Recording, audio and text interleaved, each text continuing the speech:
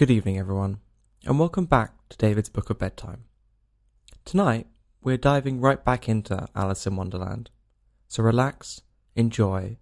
Without further ado, let's begin.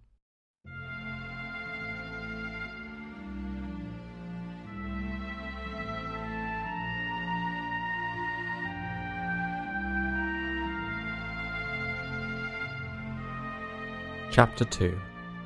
Pool of Tears. "Curiouser and curiouser," cried Alice. She was so much surprised that for a moment she quite forgot how to speak good English. "Now, I'm opening out like the largest telescope there ever was. Goodbye, feet." For when she looked down at her feet, they seemed to be almost out of sight. They were getting so far off. "Oh, my poor little feet. I wonder who will put on your shoes and stockings for you now, dears. I'm sure I shan't be able. I shall be a great deal too far off to trouble myself about you. You must manage the best way you can. But I must be kind to them," thought Alice, "or perhaps they won't walk the way I want them. Let me see. I'll give them a new pair of boots every Christmas." And she went on planning to herself how she would manage it. "They must go by the carrier," she thought. "And how funny it'll seem sending presents to one's own feet, and how odd the directions will look. Alice's right foot, Esquire, hearthrug, near the fender, with Alice's love. Oh dear, what nonsense I'm talking." Just then her head struck against the roof of the hall.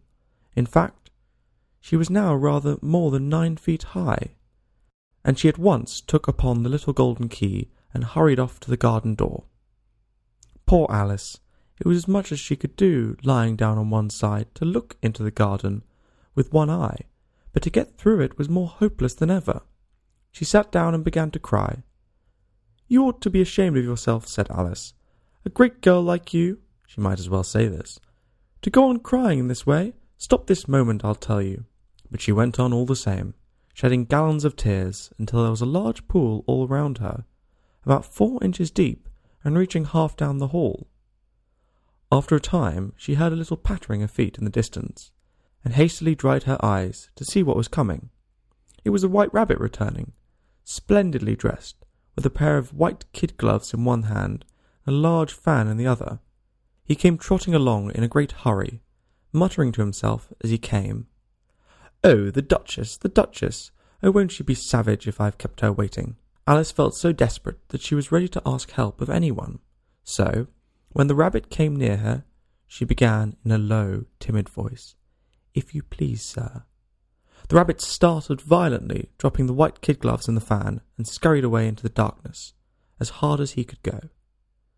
Alice took up the fan and gloves, and, as the hall was very hot, she kept fanning herself all the time she went on talking. "Dear, dear, how queer everything is today. And yesterday things went on just as usual.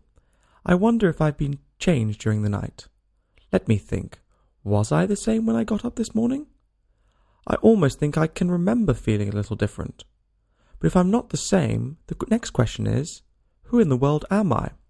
Ah, that's the great puzzle." And she began thinking of all the children she knew that were of the same age as herself, to see if she could have been changed for any one of them. "I'm sure I'm not Ada," she said, "for her hair goes in such long ringlets, and mine doesn't go in ringlets at all. And I'm sure I can't be Mabel, for I know all sorts of things, and she knows such a very little. Besides, she's a she, and I'm I, and oh dear, how puzzling it all is. I'll try if I know all the things I used to know. Let me see.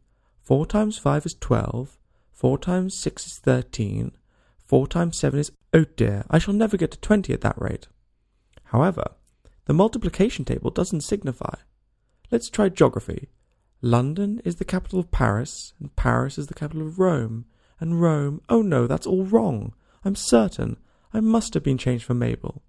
I'll try and say, how doth the little...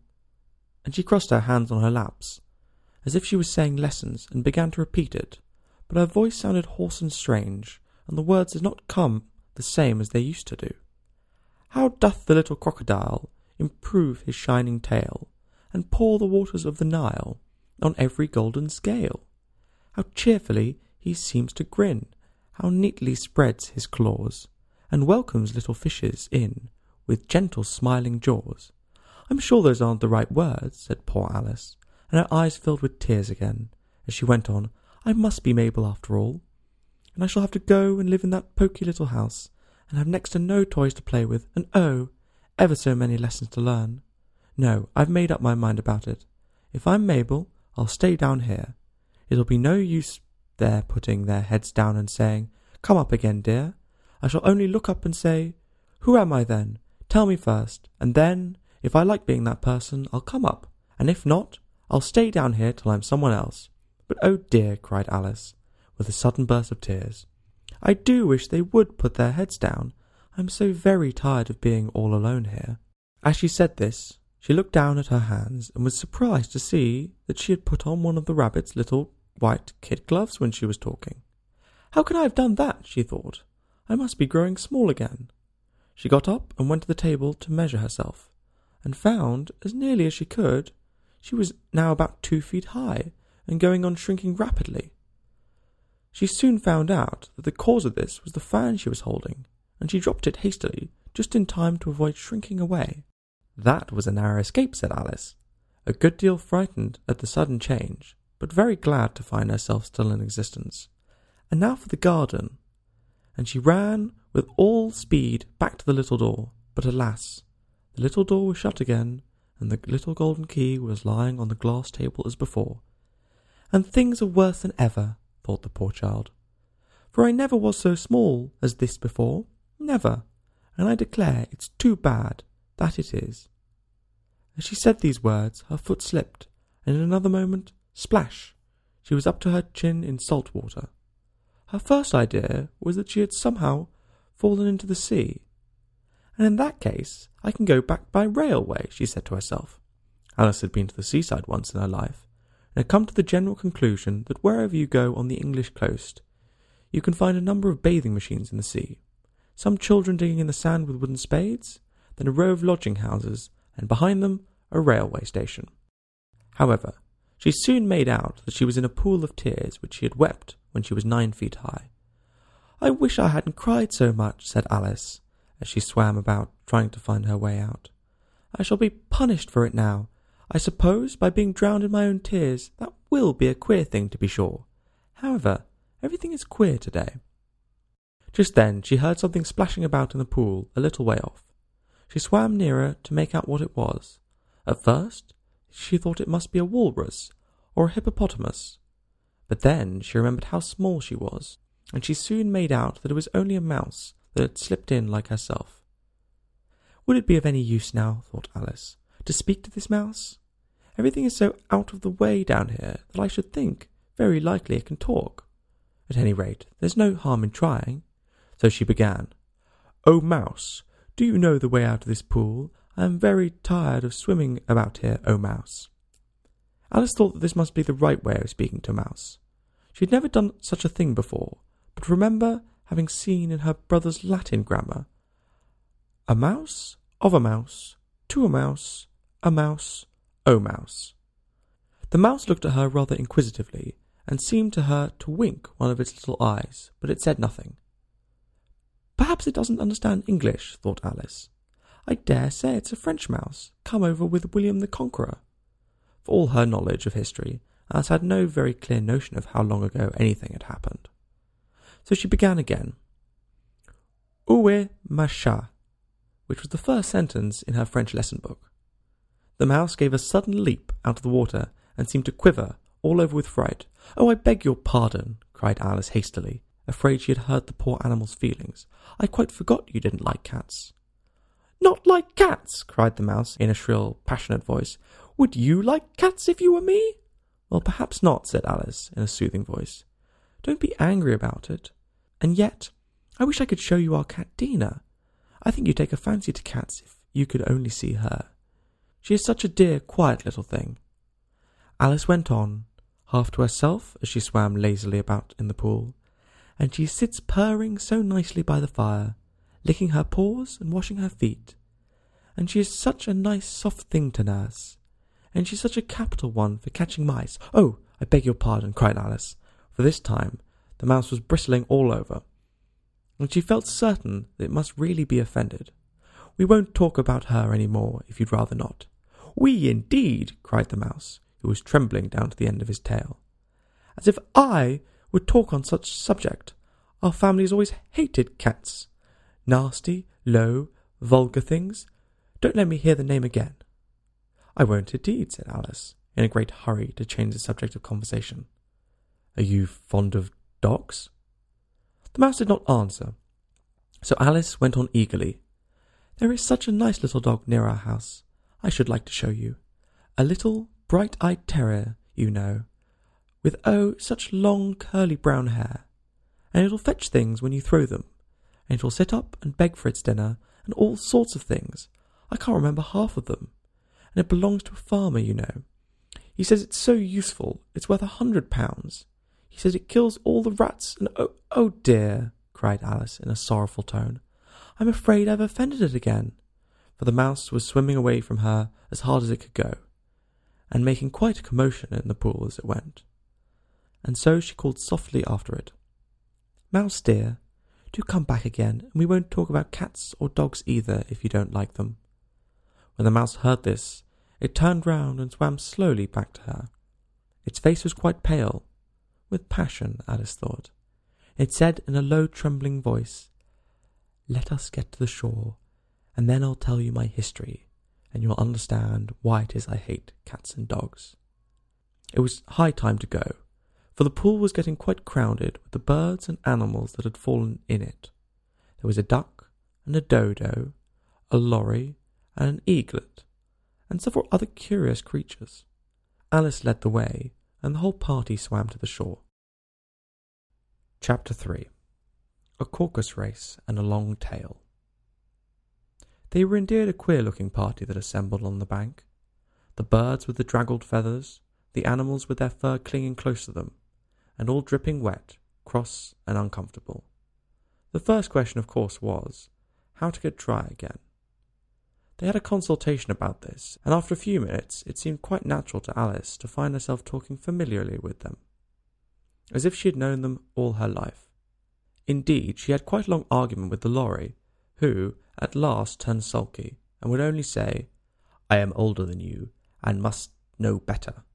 And this Alice would not allow without knowing how old it was, and, as the lorry positively refused to tell its age, there was no more to be said. At last, the mouse, who seemed to be a person of authority among them, called out, "Sit down, all of you, and listen to me. I'll soon make you dry enough."